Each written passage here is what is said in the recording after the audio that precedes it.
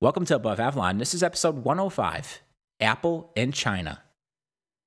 I am Neil. Over the past few months, one particular Apple topic has been getting a lot of attention in the press. I've certainly seen an increasing number of requests coming in asking me to talk about this topic in detail. And up to now, my response has been pretty consistent. Stay tuned. I didn't think it was quite the right time to talk about this topic because it was still incomplete. We were still seeing things unfold. Of course, I'm talking about Apple's business in China. Today's episode is going to be dedicated to China. If you look back at the Above Avalon podcast archive, you're not going to see too many episodes dedicated to China. You would actually have to go back all the way to 2015. The goal for today's episode is to answer one question. Is China more of an opportunity or a risk for Apple? I think the current narrative that's out there concerning Apple and China is inaccurate. I don't think Apple's China problem boils down to either a brutal battle with WeChat or the local smartphone manufacturers in China. I don't think Apple's business in China is imploding. In fact, I think there are positive signs beginning to reappear in Apple's China business. Whenever we talk about a topic like this, I think the best place to begin is to actually go over the numbers. That will form a good foundation for a broader discussion. When Apple reports quarterly earnings, they disclose information regarding operating segments. This is how Apple judges performance across its business. And one operating segment is titled Greater China. This consists of business from mainland China, Hong Kong, and Taiwan. For my analysis, I did not break up Greater China. I did not focus just on mainland China. There's two reasons for that. The first is I would need to estimate revenue trends just for mainland China. That is not a number that Apple provides. And for something like this, I didn't really want to go down the path of having to rely on a number of estimates. I wanted to use set numbers from Apple that I could have a lot of confidence in. The second thing is I don't really want to exclude Hong Kong from this equation. There's a couple reasons for that, but for the most part, I think you actually get a better picture of China if you include Hong Kong into this. So for simplicity purposes and really just to come out with a better result, I kept Greater China as is. What I did at first was look at revenue. It's a very simple number, but I think it actually says a lot. Again, as is usual, all of these numbers, these exhibits, they're available over at aboveavalon.com. This week's article titled Apple in China. The first exhibit shows Apple revenue from Greater China. The first thing that becomes apparent is that 2015 was a turning point for Apple in China. Apple had 85% revenue growth, total of $59 billion. That's a remarkable total. Before that point, Apple's business in China was pretty good. You had annual increases, but it wasn't anything like 2015. However, in 2016, there was a surprising decline in revenue. It caught a lot of people off guard, including Apple management.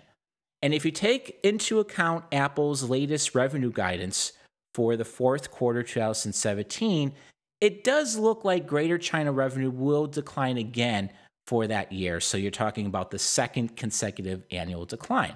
So this has really been something new. It's gotten a lot of people talking, and really it's gotten management to sort of go on conference calls and try to explain why is the business in China declining. And I don't think they've had the best of luck. You are still left with a lot of mystery as to what may be happening. Now, the thing that's so remarkable about all of this is if you go back to 2013, Tim Cook actually looked at China as being well positioned to eventually become Apple's top market. At that time, Greater China was about 15% of overall revenue. So for Tim Cook to make that type of projection, it got people talking. It looked like Cook was going to be right. After that very strong 2015, Greater China actually bypassed Europe to become Apple's second largest operating segment. It was responsible for about 25% of overall revenue. This is right around the time when you start to see people begin to estimate, well, when will Greater China overtake the Americas and become Apple's largest operating segment? The situation changed dramatically in 2016. You no longer hear people wondering when will China overtake the US to become Apple's largest market. Right now, Greater China is Apple's third largest operating segment, right under Europe. So this brings up a question. What happened? Why did Apple have such a difficult 2016, especially after such a strong 2015? Apple experienced a slowdown in iPhone sales. Now, Apple doesn't disclose iPhone sales by operating segment. Instead, we can turn to a company like Kantar Worldpanel. Now, this is an analytics firm that does things a little bit differently than your average research firm. They don't rely on your traditional survey, which I'm not a big fan of. I think there's a lot of negatives associated with surveys. Instead, what Kantar does is they track the same individuals and their smartphone habits over time. I generally like that type of methodology. And so what Kantar provides is a decent snapshot of how the iPhone is selling relative to others. This is another way of describing sales share. And so when you track Kantar's data for the iPhone in China, you do see a very interesting pattern. In late 2014 and early 2015, iPhone sales share spiked. Once again in late 2015 and the very early part of 2016, there was another spike. Those were the major iPhone launches. You had the iPhone 6 and 6 Plus launch in late 2014. You had the iPhone 6S and 6S Plus launch in late 2015. But something interesting happened throughout 2016. That sales share plummeted. When it came time for Apple to launch the iPhone 7 and 7 Plus late last year, while there was a small sales share bump in China, it wasn't anything like the iPhone 6, 6 Plus, and iPhone 6S and 6S Plus. So something had definitely changed. There's no question that this data likely led to much discussion at Apple headquarters, as I think it came as a surprise to management. Over the past few months, there have been a number of theories put out there in an attempt to explain this iPhone sales weakness in China. And this is usually also when I get requests to comment on some of these theories. The first is from Ben Thompson over at Stratechery. And Ben made the case that WeChat's prominence in China has reduced the value and lock-in found with iOS. This has reduced Apple to, quote, simply another smartphone vendor, end quote.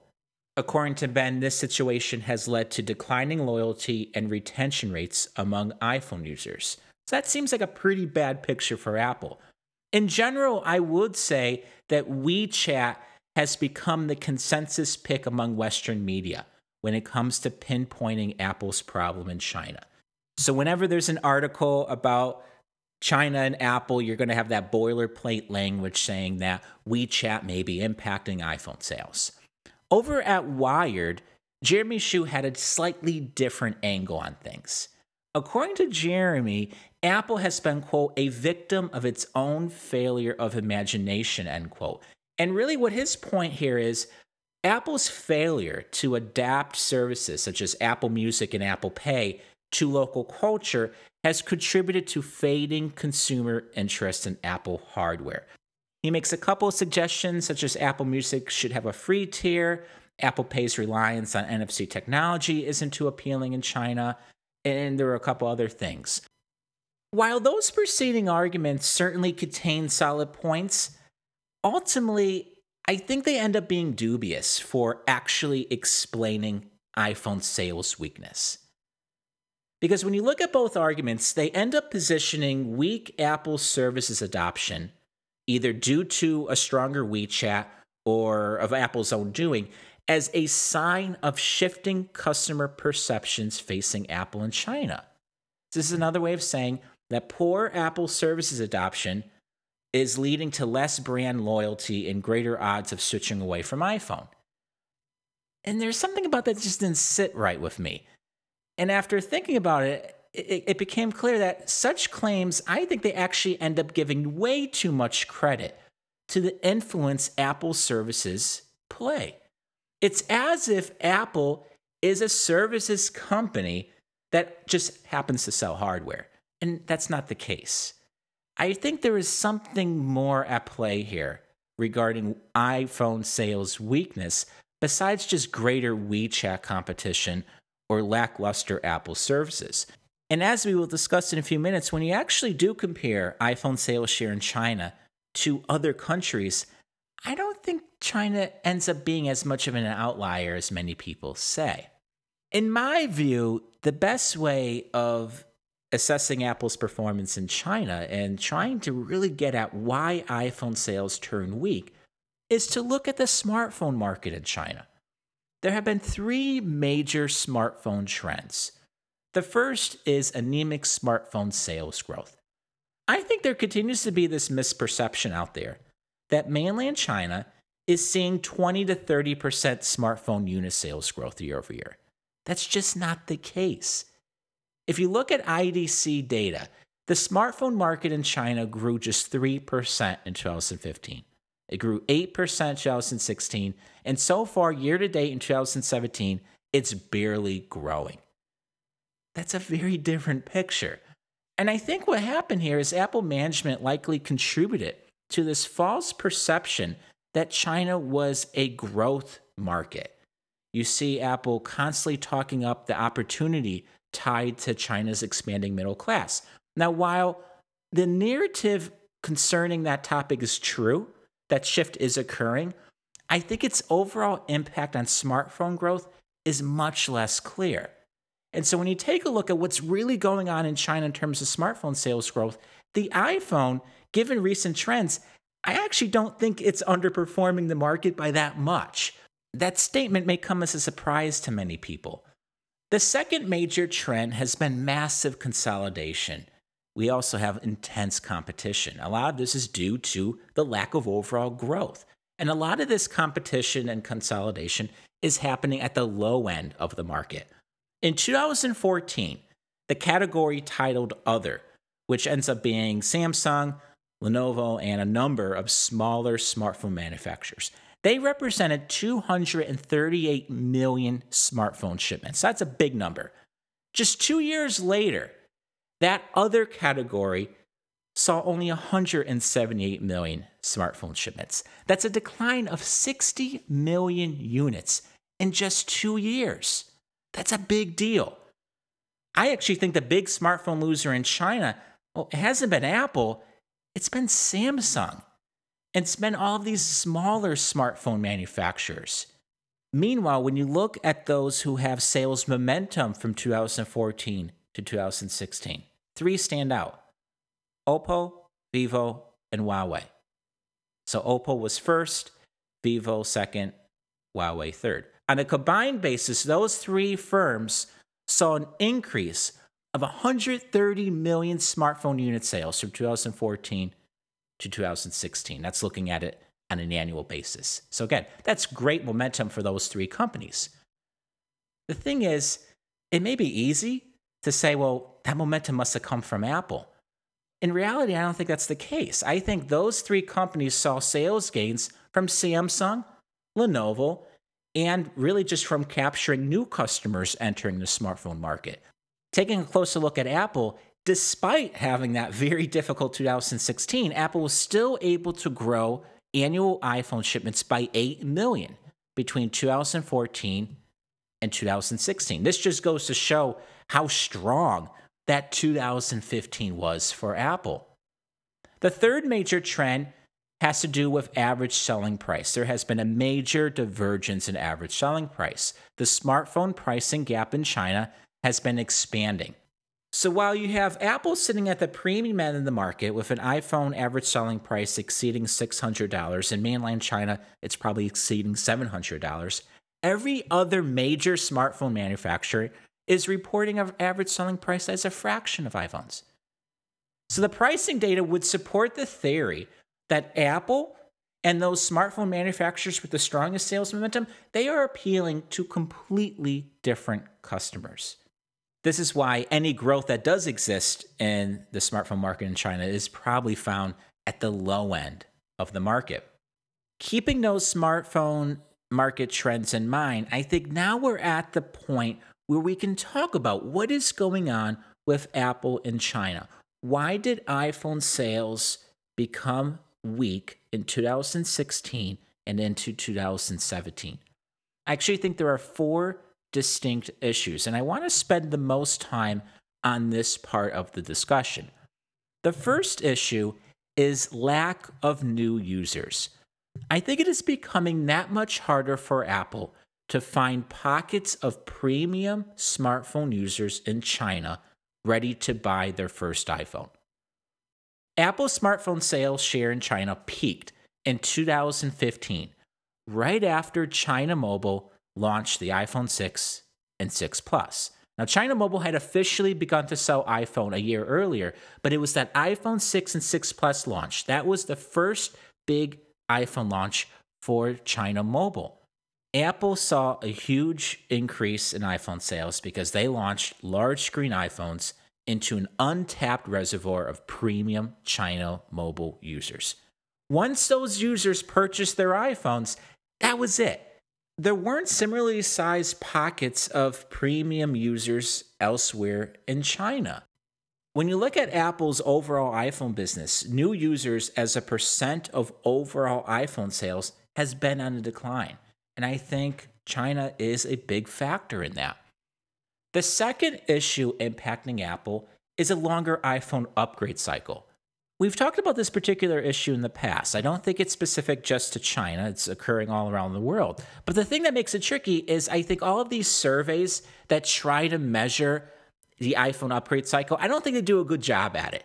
Instead, the way I approach this is if you take a look at the number of iPhone users out in the wild and then compare that to the number of iPhones that Apple sells, it's very clear that the iPhone upgrade cycle is no longer 2 years. This thinking that everyone buys an iPhone and then in 2 years upgrades that iPhone is very US centric. I don't think it applies to other areas, and I don't even think it applies to the US anymore.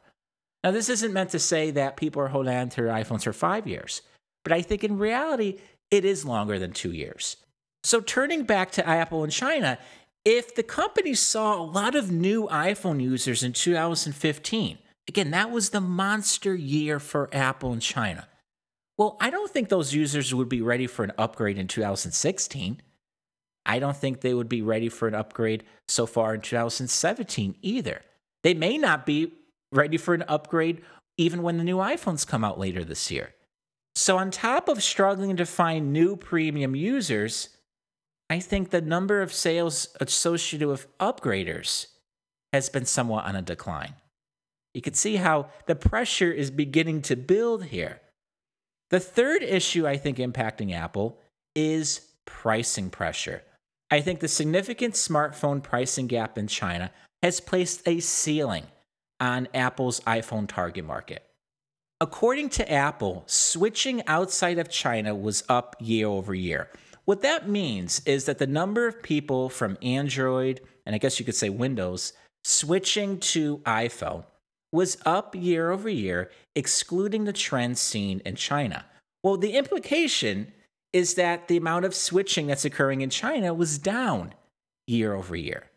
And I think pricing has an impact on that. I think that Apple is struggling to bring Android users because, well, that premium part of the market, it's just not seeing as much growth. A similar dynamic does not exist in the US, where the iPhone is actually priced at or below Android. So a better comparison for measuring iPhone sales share performance in China would be to look at countries where the iPhone is similarly priced at a premium. I did just that. In Exhibit 4, and this was probably one of the more surprising exhibits from the article, iPhone sales share in other countries ends up being worse than that of China. I didn't include data from every country in this exhibit just so that you actually could read it. But if you look at iPhone sales share in China, it's outperforming sales share in France, Germany, Italy, Spain, and Brazil. That sure doesn't seem like China is some kind of outlier, which is a key cornerstone of a lot of these WeChat versus Apple narratives. It is important to point out that whenever you talk about pricing, you need to look at foreign exchange. And I do think it has been a major headwind in China. When you look at Apple management commentary, they often try to exclude the impact of foreign exchange. And if you do that, mainland China results actually are up year over year. And when you take a look at some of these other countries where iPhone sales share is pretty weak, a similar dynamic is at play. Brazil, for example, I sometimes have listeners who are from Brazil comment, iPhone pricing is pretty ridiculous here. You could blame the foreign exchange and other tariffs and taxes for that. The next issue that I think is impacting Apple, and this may end up being one of the bigger issues. It may not seem like it, but I wouldn't discount it. Growing pains. Although Apple has done very well in opening new retail stores in China, I think the company just lacks an inadequate retail footprint. You're only talking about 40 Apple retail stores in China for a country that has 1.4 billion people. If we try to put that number in context, Apple has 7 retail stores in Connecticut. There's about 3.6 million people in Connecticut. That's a big deal. When you look at Oppo, that's the smartphone manufacturer that saw the greatest sales momentum from 2014 to 2016. Nearly 90% of their smartphone sales took place through brick and mortar. This whole narrative, and it really got kicked off from Xiaomi about, oh, well, we could just sell phones online. That's not the full story. And now we have Xiaomi kind of going back and saying, yeah, we're going to do brick and mortar as well. When you look at it, Apple just doesn't have the kind of retail penetration that it needs in tier 1, 2, and 3 cities in China. Now, while consumers do have the option of buying Apple products through carriers and third-party retailers, I think there are drawbacks found with that. I think there are negatives. For example, if you look at the US, despite selling the iPhone for years, iPhone sales share at Verizon is lackluster compared to AT&T. Now, AT&T was Apple's initial partner in the US. Many have speculated that that lower sales share at Verizon is due to the way smartphones are sold there.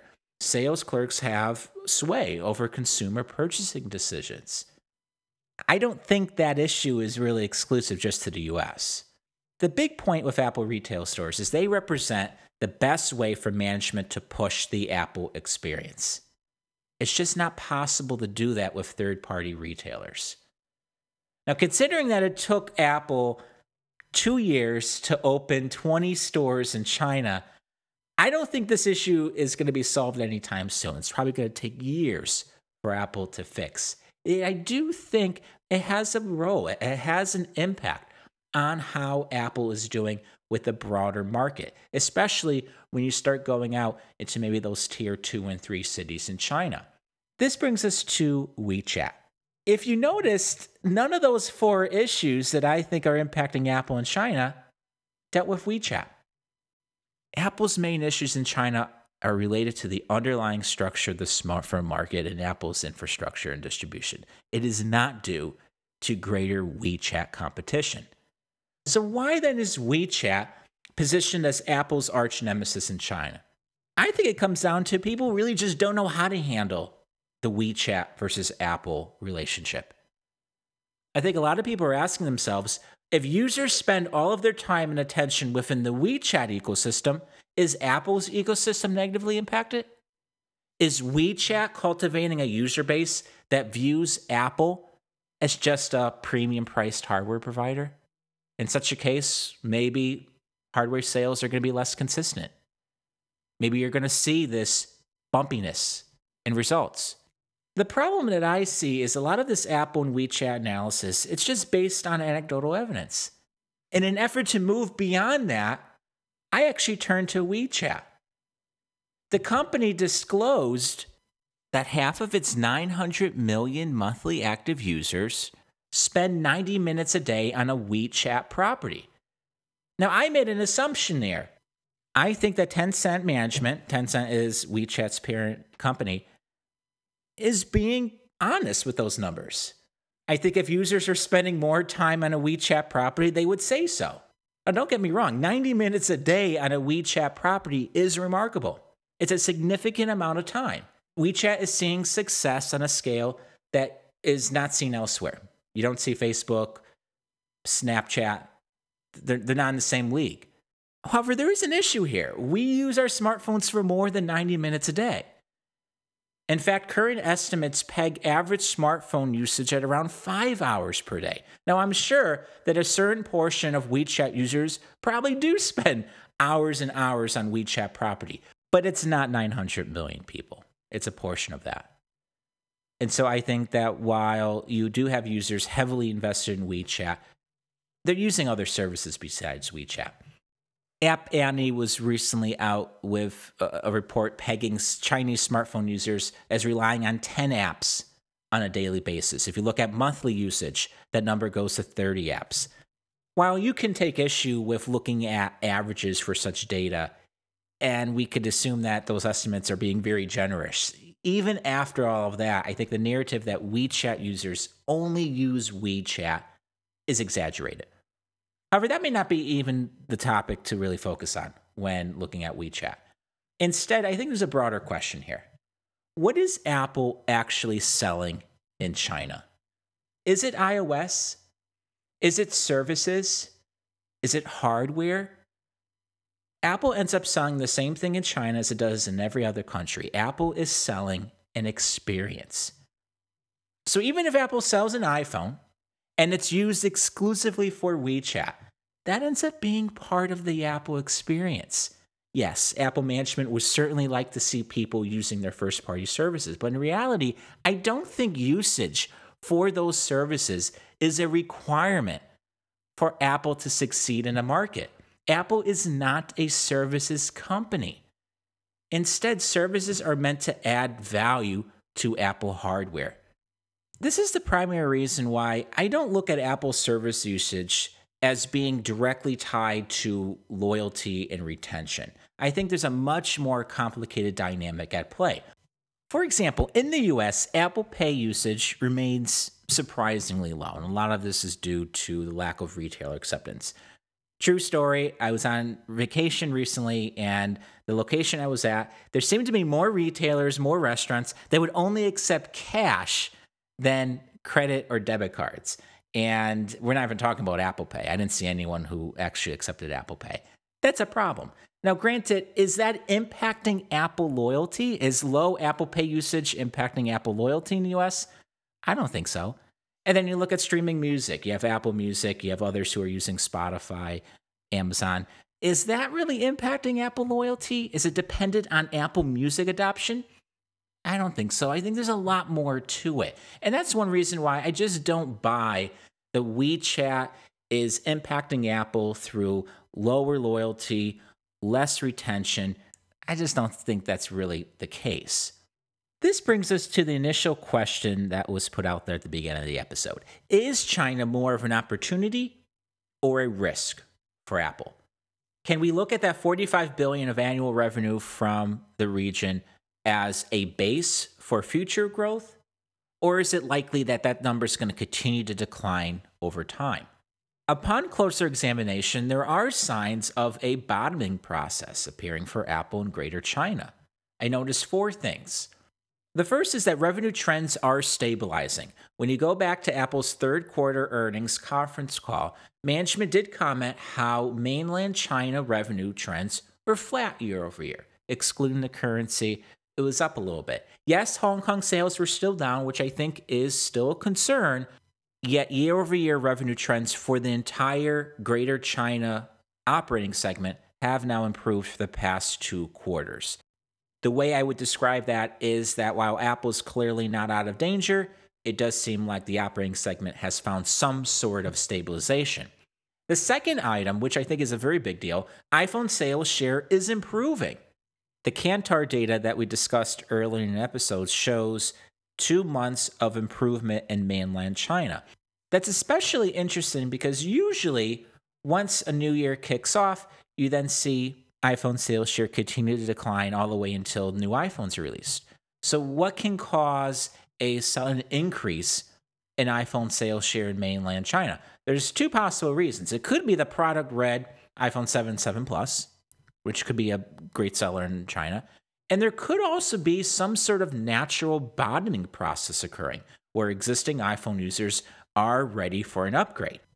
It is also possible that since we are looking at sales share, maybe other manufacturers are just seeing weaker trends, and so that would elevate the iPhone. In either case, it is something that caught my attention. The third item that continues to look remarkably strong in China is Apple's broader ecosystem strength. We have, judging from Apple management commentary, Apple is seeing solid sales growth through the App Store, the iPad, the Mac. Apple retail store traffic and sales in China are up year over year. All of those figures are a very good sign that the Apple ecosystem is doing okay in China. The fundamentals are intact.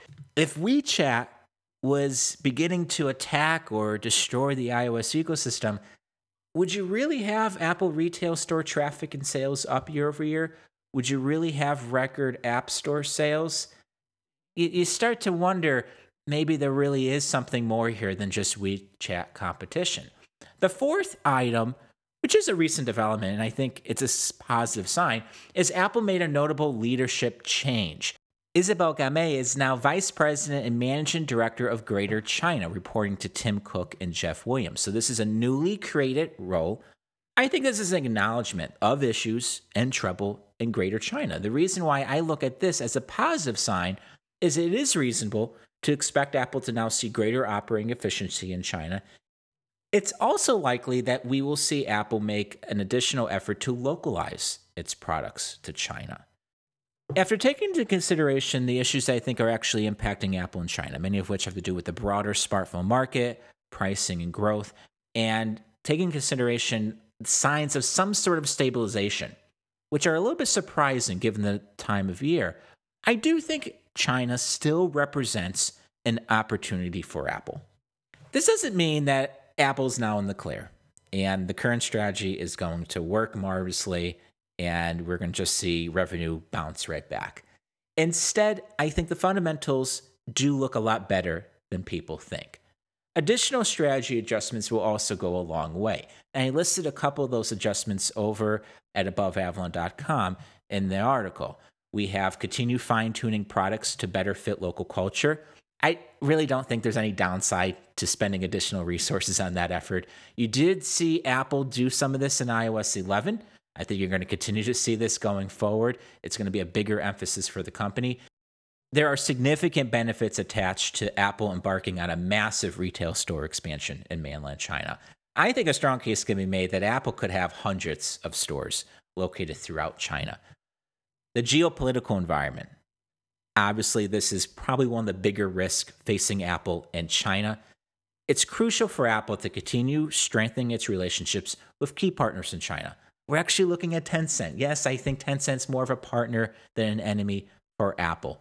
I've written about this in the past, but people are underestimating how strong of a partner Foxconn can be for Apple in China. And the fourth strategy adjustment, really, I don't think it's necessarily an adjustment, but Apple should remain steadfast on taking a long-term view on China. It would be wrong for Apple to come out with a cheap iPhone to try to boost quarterly iPhone sales. Instead, the focus should be, and I think continues to be, on forming a foundation for the Apple brand. This is similar to what Apple is trying to do in India. There's no question that Apple has been making mistakes in both India and China, but I think when you look at where the company has come from, there has been also a lot of success. At the end of the day, Apple is being graded on a curve in China. The company is on track to report $45 billion of revenue in Greater China in 2017. You have Apple peers in the US that may never see revenue at all in China. That statement isn't meant to belittle Apple's problems in the country, but I do think fundamentals appear to be intact.